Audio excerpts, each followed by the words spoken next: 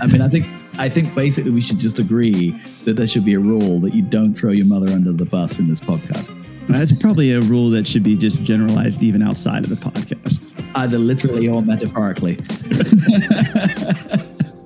Let's not try to boil the ocean either. Oh, don't get him started, Matt. You get me started on that thing. Don't get him started. We're going to do a whole episode about not boiling the ocean or boiling the ocean or whatever the relevance or non-relevance is of oceans and whether they should be boiled or not. So, Paul, you and Ryan have this interesting concept of what a network means in the context of personal effectiveness. Can you talk about that? Yeah, I mean, I think most of us obviously have a reasonably good understanding of what people mean by a network in the traditional sense. And very simply, of course, it's the group of people that are connected to you in some way, shape, or form.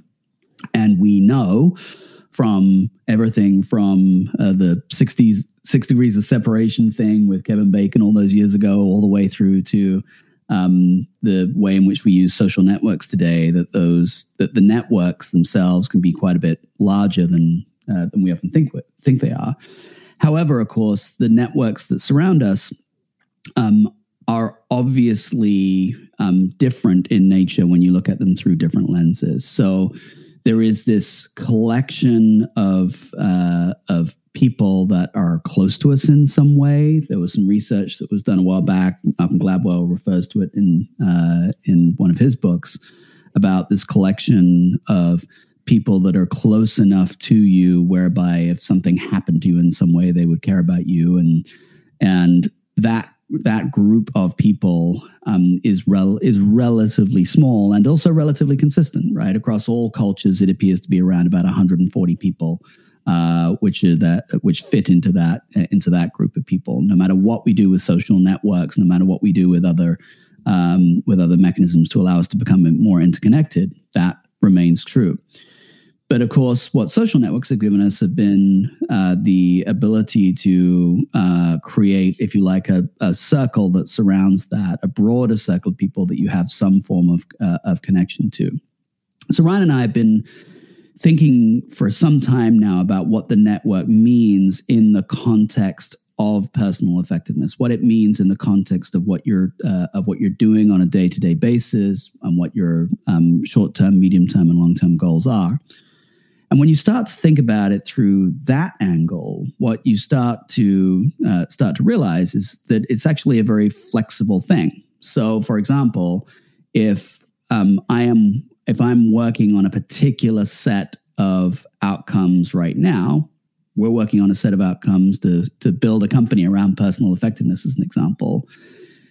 The subset and the group of people that are going to be sharing that outcome with you and have some common interest and some reason to connect with you around that is going to be a subset of your existing network, and then possibly a group that sits outside of that network, people that if they were aware of it, if they were aware of what you're doing, would want to be connected with you and would want to be involved in it.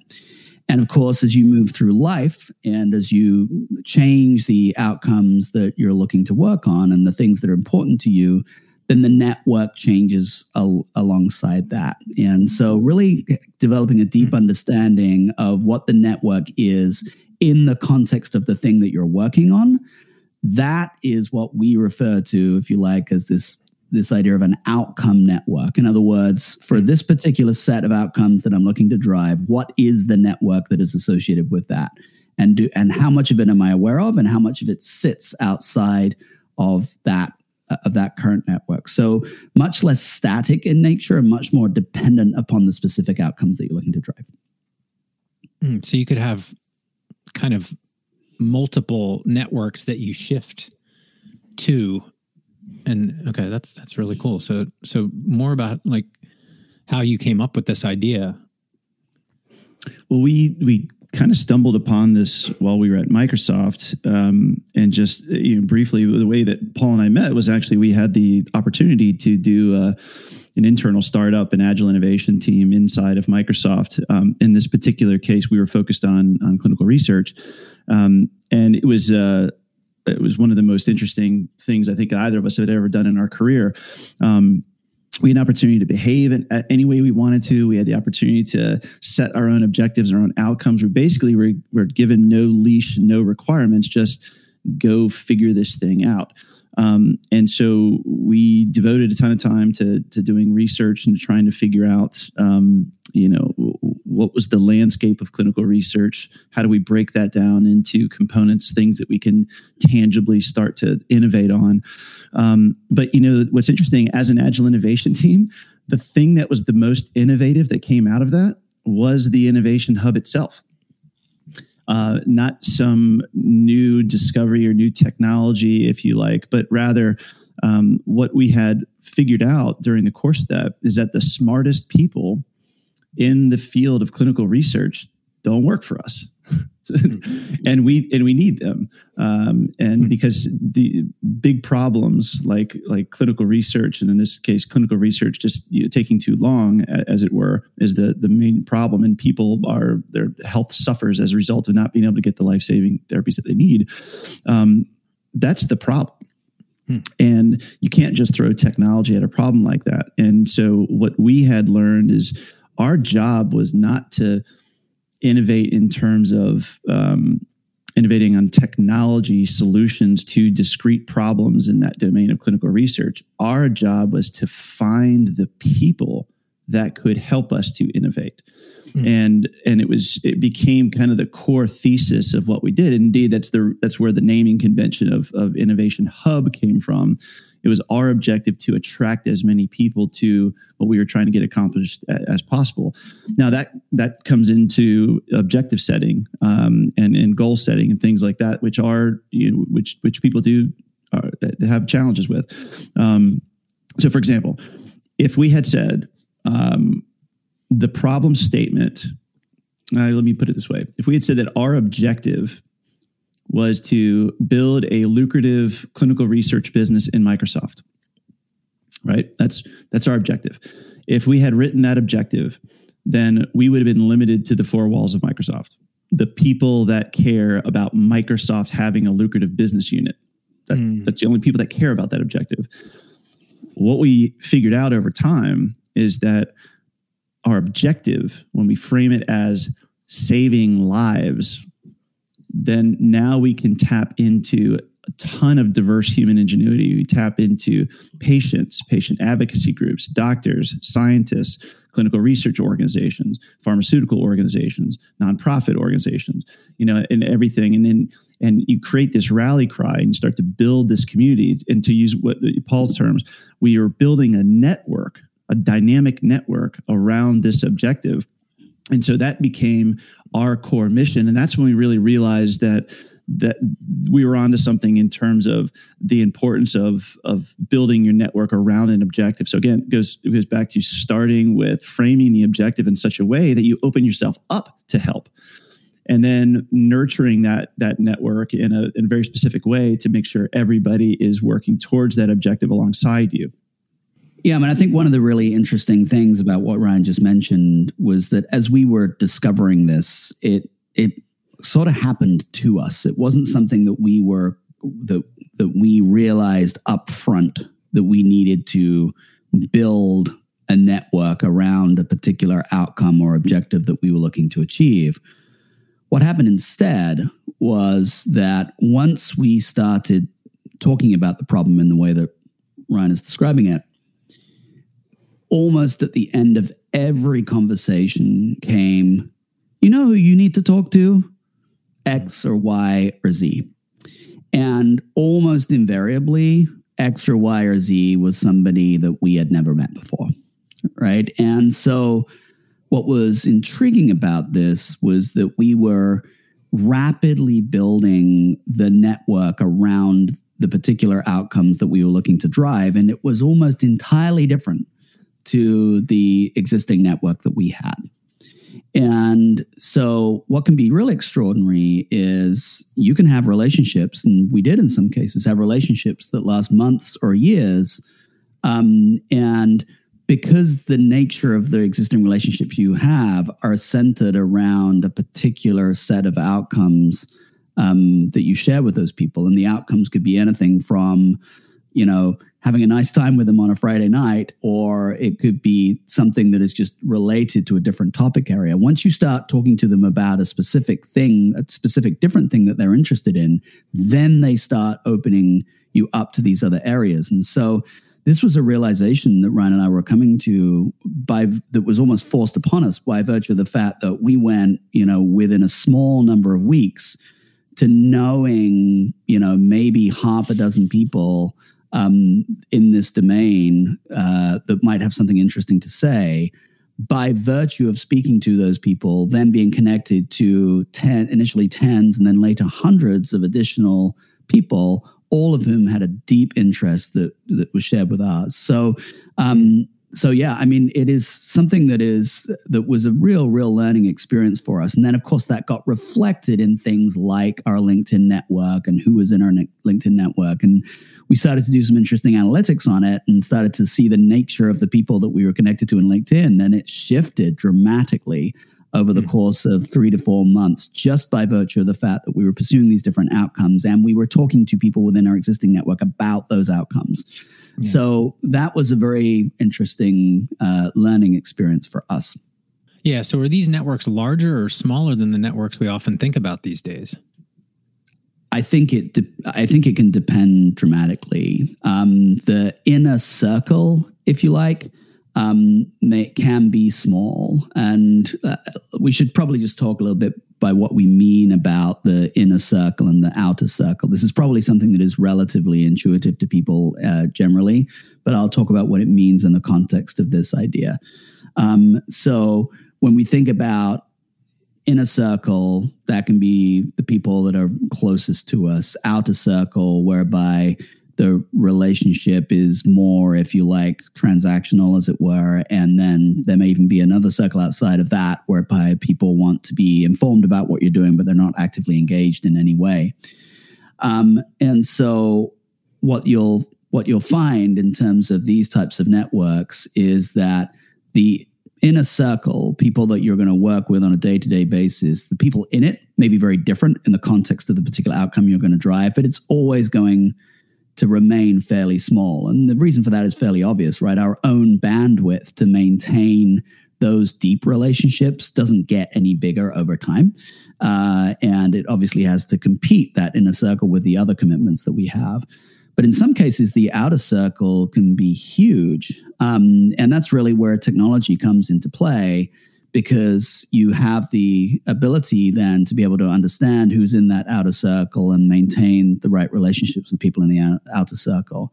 Now, the other thing that's really important is that, as human beings, we have a tendency to pigeonhole people. We pigeonhole people in terms of what they mean to us, and they pigeonhole us in terms of what we mean to them. But of course, in this context, once you start thinking about outcomes, it would be natural and normal that if you had a normal inner circle and a normal outer circle, that some folks in the outer circle, when you're working on a particular outcome, are going to drift into that inner circle, and some folks who are in the inner circle normally, in the context of this outcome, are going to drift to the outer circle. So kind of knowing what your network looks like as a whole, and then actively pulling people in from that outer circle to make sure they're more informed about what you're doing. And you pick up the phone and you have the conversation with somebody that you haven't spoken to for 3 years because you're working on something of specific interest to them, becomes a very important skill. So you need to be able to manage your network in such a way so that you can understand in the outer circle of people that you're communicating with, that there is a shared interest and that there might be a desire to connect more closely in the context of the particular outcome you're looking to drive. So what does that mean then for the individual that maybe wants to engage more effectively with their own network and doesn't have the, this could be a new thing for folks to really think about it this way. You always hear networking as this kind of dirty word, like I'm going to this meeting to network. Sounds gross, but it's really just, this is a reality of working in knowledge work and getting to understand what you do and what you bring to the table. So, what does that mean for the individual that wants to engage more effectively in their network? Yeah, well, so I think one of the problems that people have in managing their own network is, I think Paul alluded to it a little bit before, is it's kind of just one big outer circle, because it's not necessarily, we don't have the precision as of yet, or most people don't have the precision as of yet into what their network means to them at the individual level, and that's really where the difference is how can you create these inner circles to pull some of your outer circle into. And it really kind of does start with defining your objectives and putting it out there. And you don't have to do objective sounds very business centric, but on a personal level, it could be a goal, any desired outcome, something that you want to achieve, anything that achieves a different state than you're in right now. And I think that's one of the core problems that the individuals face in terms of tapping into a community of people that can help them, is that they didn't start with framing the objective of what they're trying to achieve and socializing it. So you don't really know who can help you until you put what you're trying to get accomplished out there. And so for me, that's step one. Step one is to frame it in such a way that people understand it, that they understand it well enough that they understand what it means to them.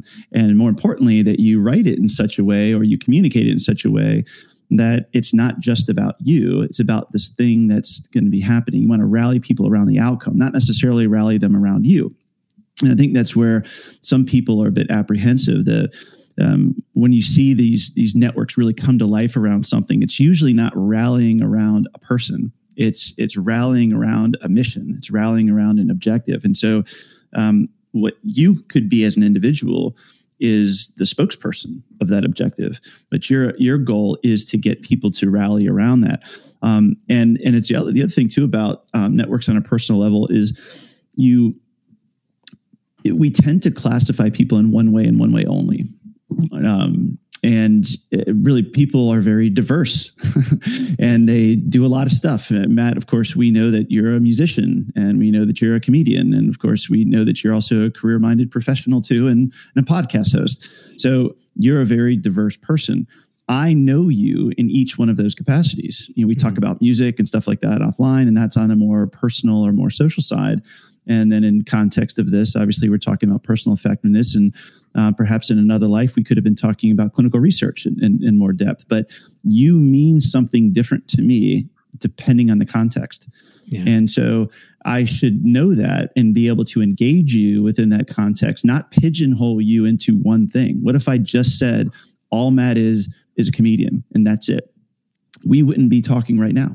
Yeah. Because what we share right now is an interest in communicating about personal effectiveness to a broad audience. And that's the reason why we're on this call together. But we would not have known that unless we had an objective of creating this thing and sharing that within our network to find out what people's hidden talents or their hidden objectives are. And so now we're putting this network to work. Yeah. Yeah. And I think in your question, Matt, there was something rather interesting around it, whereby you're right. When people think about, I'm going to this meeting to network, or I am, it's my goal to network effectively, then in those contexts, it can be thought of as kind of almost like a dirty or an ugly thing. And the reason I think behind that is because if you approach networking in the wrong way, namely as something that's like highly transactional, or I am building a network in order to get other people to do stuff for me, or something along those lines, then it kind of is a bit of a challenge. And it's not necessarily even terribly helpful. What we're encouraging people to do is to think about their network in such a way that you have an understanding of shared interest and an understanding of common outcomes that mean a lot to both parties, so that as you build out that relationship, it is by definition bidirectional in nature. If I have a shared outcome that I'm looking to drive, and other people also want to share that outcome, then it's laying the groundwork to work together to achieve better results. And I think Ryan said it best earlier on when he was talking about the fact that the smartest people that are looking to solve any problem are almost certainly not you. And they're almost certainly, by the way, not even necessarily today in your innermost circle. This is something that organizations are wrestling with right now. Like, even if I'm a company that employs 100,000 people, that still means that there's, billions of people that don't work for that company. And some of them are going to know more about this particular outcome than the company does. So we do think about this from an organizational perspective, and that's leading to some changes in behaviors, but we should be thinking about that from a personal perspective as well. And it's a gift to others if you can create and maintain a network of shared interest with those other people. And if those people feel like they're benefiting from that gift, they'll remain engaged in the network. And if they don't, they won't. So there's nothing wrong with building and maintaining these networks. In fact, in most cases, it's to the benefit of all the parties that are in the network. Billion Minds has taken over a dozen years of research into the habits of the most effective among us in this new world where work and life are merging. They've distilled it down into a 90-day program targeted at employees that do unstructured, ambiguous work. Employees from 5 different countries around the world are using Billion Minds to help them start each day with a purpose and end it with accomplishment. If you or your team wants to discover how Billion Minds can help employees optimize their work in the context of their broader life, go to billionminds.com/learn-more today. That's billionminds.com/LEARNMORE. Billion Minds, providing practical tools for our way too busy lives.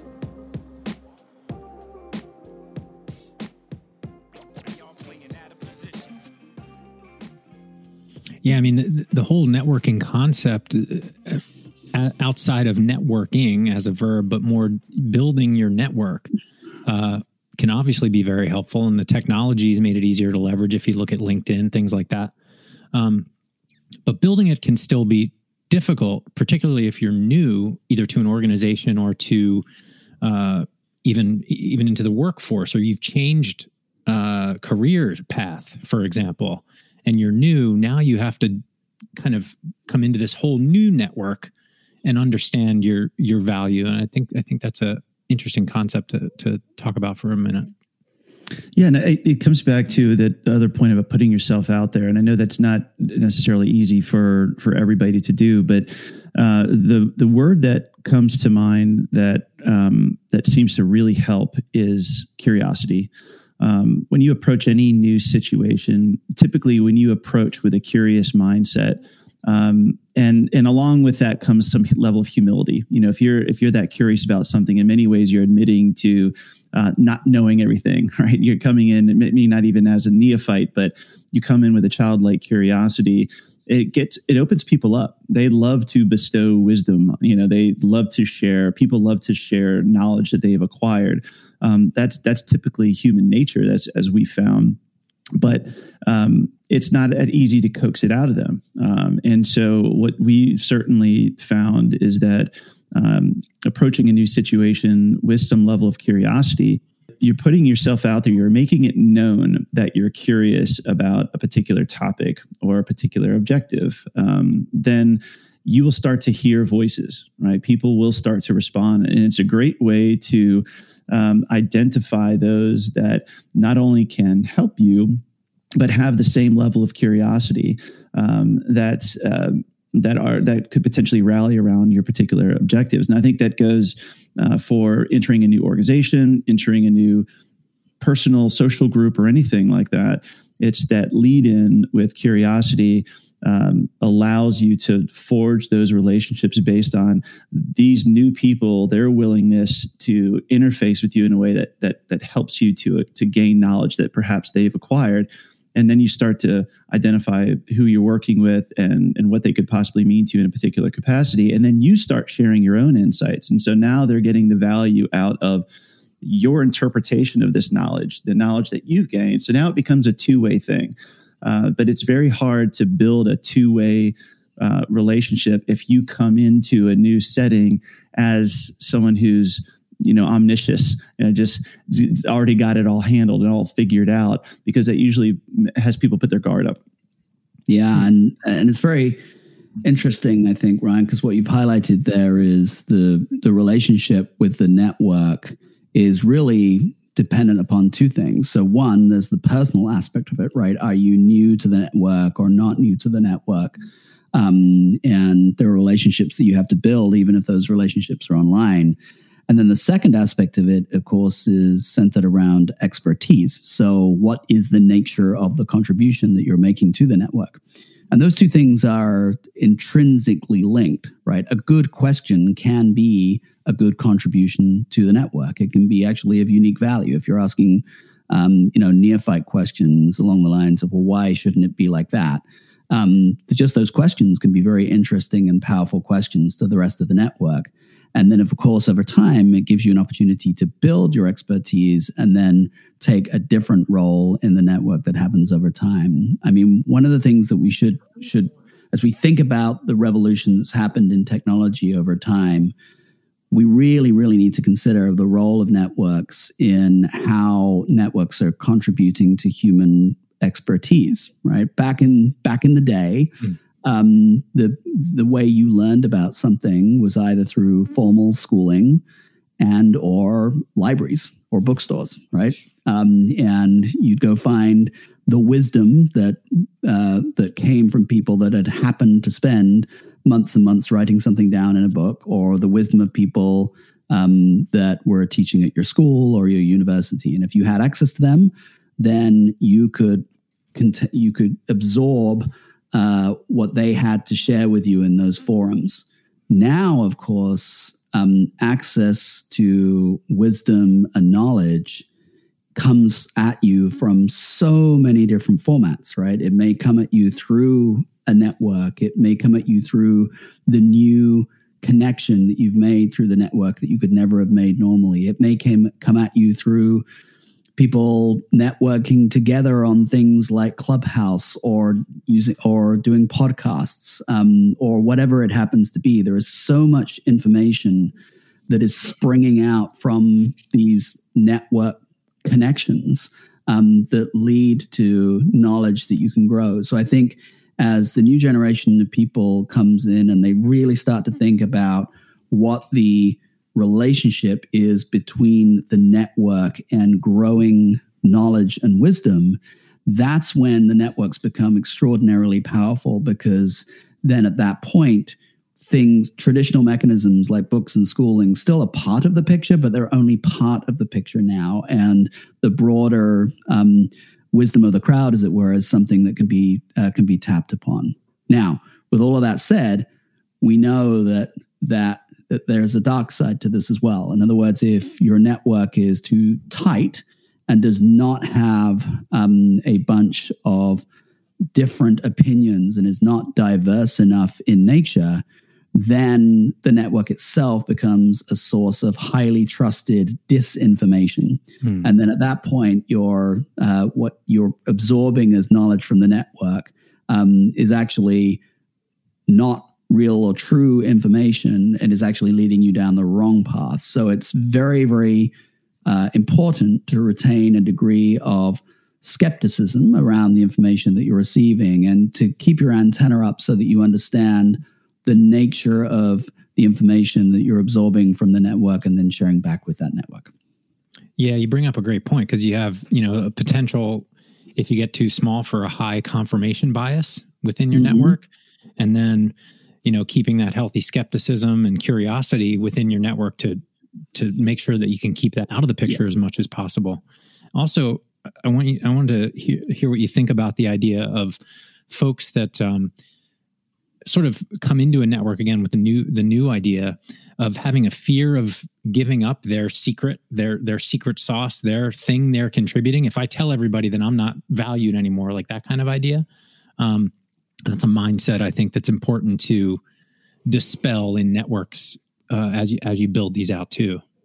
Well, I want to touch on that briefly too, because this is a problem that we experienced in the corporate world. Unfortunately, something that has happened over the years is that we started to reward people more on effort than actual impact. And there's there's ways to play the game, if you like. You can get hidden in a large organization. Let's just call it a large network. And often it's misconstrued. Effort is misconstrued as impact. And so people have found ways of making themselves look more impactful and look more valuable by comparison. And that's almost like how they prioritize their day, is trying to find ways to appear to be more important than maybe they actually are to the organization's objectives. And I'm saying organization, I'm using very business type terms, but this applies anywhere, right? This applies to any group of people, whether that's social or professional or otherwise. And that's something that really needs to change, because what happens there, Matt, is that begets that behavior that you just described of hoarding, and hoarding is bad. Hoarding knowledge is bad. It's almost not fair, if you like, and so and the reason why people hoard, the reason why they do that, is because of what I just mentioned. It's because that knowledge, if they can keep it to themselves, then that makes them more valuable by comparison. And so the only way that you can really combat that is to kind of break down all those old architectures that have been erected over time that are really engendering this type of behavior of just measuring volume of work, for example. Yeah. Because then that incents people to say, all right, well, look, I want to make sure that I hang on to all this information and not let anybody else learn from it, so that I can maintain my position. And that's not the way the future is going to work. That's the way that's kind of a byproduct of all this organization infrastructure that's been erected to manage these large organizations. Yeah, I think there's a role that individuals have to play in that as well. I agree that organizationally we have to sort of like change cultures to prevent that from happening. We also have to take responsibility for that in terms of our own behavior. This sort of hoarding behavior that we're talking about is not only selfish and bad; it's kind of stupid from an individual level as well. And I think what it comes back to is that when people think about relationships in general, they're often way too transactional in terms of how they think about the relationship. And the concept of the network can actually really help here. If you think about every relationship you have as a one-to-one relationship in which you expect to have an equal value exchange on a daily basis, a weekly basis, a monthly basis, then you're not likely to get many places, because you're going to keep all of these personal mental ledgers, if you like, of, well, I've done all these things for this person and this person has done nothing back for me. And you're literally going to kind of keep score of those individual relationships. And then at some point down the line, because you're keeping score of those individual relationships, you're going to stop providing value to, person X or person Y. And pretty soon your network is going to wither and die. So if you think about it completely differently, and you think about it in terms of not what is the value that I'm providing to this person, this person, this person, and this person, but what's the value that I'm providing to the network as a whole, and then over a long period of time, not a short period of time, how is that coming back to me in terms of value that I'm getting from the network as a whole? It changes your outlook significantly. So much less a set of individual relationships, but much more building a network, maintaining a network, providing value to that network, and extracting value back from that network needs to be the way in which we think about it ourselves. Otherwise, we'll never build a network in the first place, because we will literally be trying to micromanage every individual relationship within it, and change our behavior with people in it accordingly. Yeah, it made me think of like somebody spends so much time with their ledger of personal help in Excel, I helped so-and-so for 20 minutes today. Yeah, I scratched their back and they didn't scratch mine. Scratch them off the network. It's not going to work, is it? Right. And so these behaviors that we're talking about here, the hoarding behavior, the you scratch my back and I'll scratch yours behavior, these are, as I mentioned, like simultaneously, like poor social behaviors, as it were, but they're also dumb, right? Particularly in a world where where you have a larger network where help can come from all kinds of unexpected quarters. Yeah, yeah. What about in terms of the hoarding piece too? Like some people are just introverted and don't like to go out there and share, even if they didn't realize they were hurting the network or the objective by doing so. So what about that?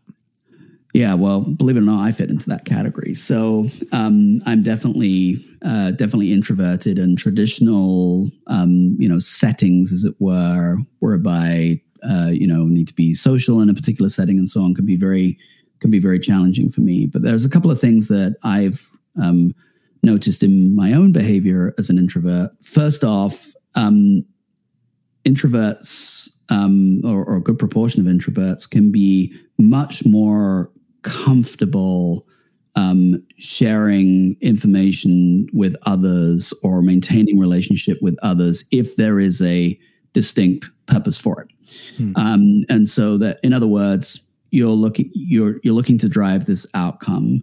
And so it's not because you are looking to drive a particular outcome, it's not a sort of general, open-ended social situation. Do I have the right things to say? Will other people be interested in what I have to say? Am I going to have to hold or maintain a conversation? You've got a purpose for the specific outcome that you're looking to drive alongside those other people. And so that in itself can help this concept of like having an outcomes network. It's given you a reason or a rationale in order to be able to share it. And then the second thing, I think, to your point, is that as we alluded to earlier, even a smart question can be useful to the network as a whole.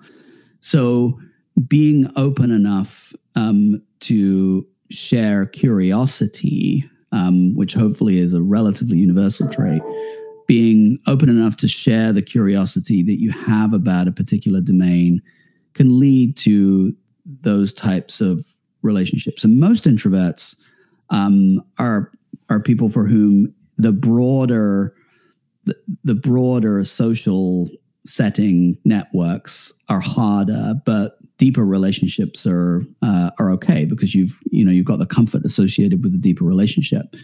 And so in these situations, this is another area where technology can really help, because it allows you to be able to understand the nature of that broader network. And then when people are closer, then you can have those conversations with them more freely. Yeah, Susan Cain gave a TED Talk, and she has a book actually called Quiet, The Power of Introverts in a World That Can't Stop Talking, where her premise is really like, we have to understand that these are these introverts that can use extroversion when they need to in the network or as part of their organization or professionally, whatever the case may be. But the introvert part doesn't go away, and actually gets into the deep work of introverts, the necessity of them being a part of your network, and maybe giving them some empathy or some acceptability that, oh yeah, you don't have to talk out loud all the time to really be a thoughtful person. To your point, to bring up a good question. It may be the only thing a person says because they're introverted, but they just have this one question that brings the whole common group together. It's a really interesting concept and book and TED Talk. So I would encourage checking that out. Are you looking to hone the skills you need to thrive as work and the rest of our lives merge? If so, we can help. For the first time, Billion Minds has taken the program it offers to businesses and customized it for individuals in a program they call the Elements. Whether you work for yourself, a small business, or a big company, you can sign up today. Just visit effectiveness.me and join up now. Use the code WAYTOOBUSY to get a savings of $74. Billion Minds, providing practical tools for our way too busy lives. So I want to talk about a term called exponential organizations. It's really a concept, and it was really popularized by Salim Ismail in his seminal book of the same title. And it's based on this same premise of exponentials, that this is the pace of innovation. And so this is the pace that organizations need to grow at as well. And traditional organizations just weren't built for that because we didn't move that fast before. And if you think about it, all of the organizational constructs, everything that's been taught in business school around structure is based on a previous way that humans worked and lived.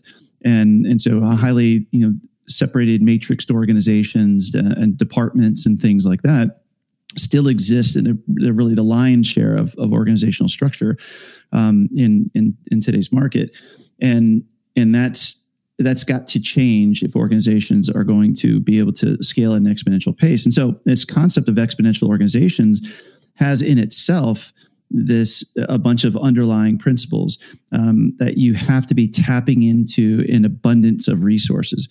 Again, going back to the principle that the smartest people don't work for you, you've got to be tapping into ingenuity wherever that may be. And so developing that into the DNA of your organization is critical. Now, that same ethos applies at the individual level. It's no different.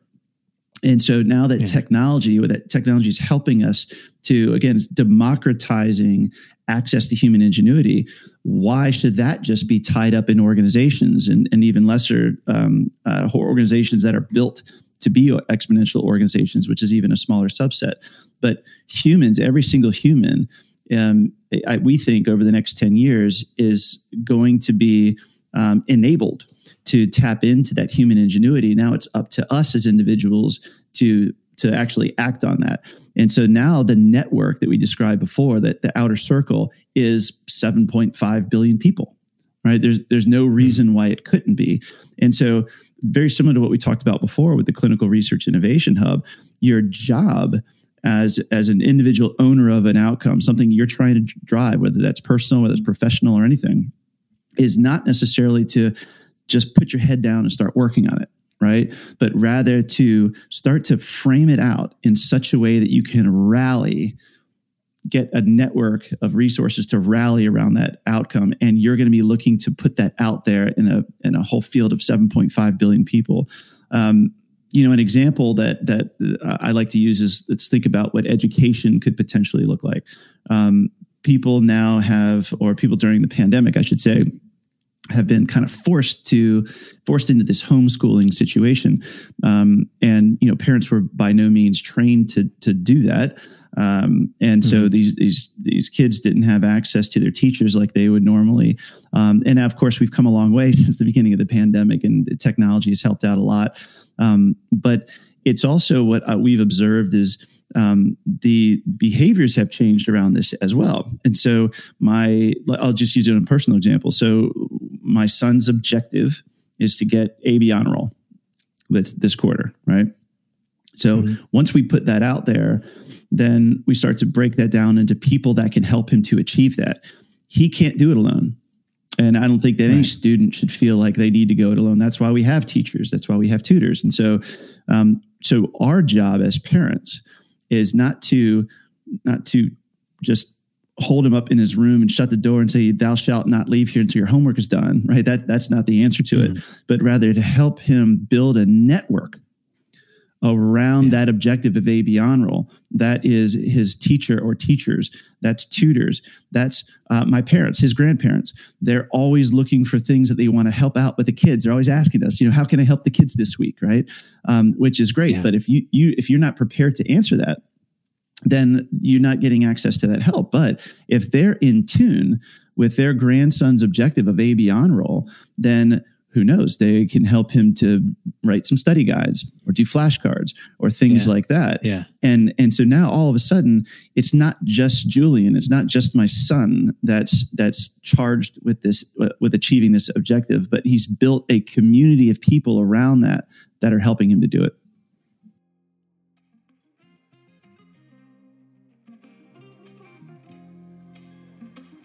The Way Too Busy podcast was presented and produced by me, Matt Neal, and was brought to you by Billion Minds. If you want to get in touch with us, tweet us at RisingBillion or email us at waytoobusy@billionminds.com. Billion Minds, creating practical tools for our way too busy lives.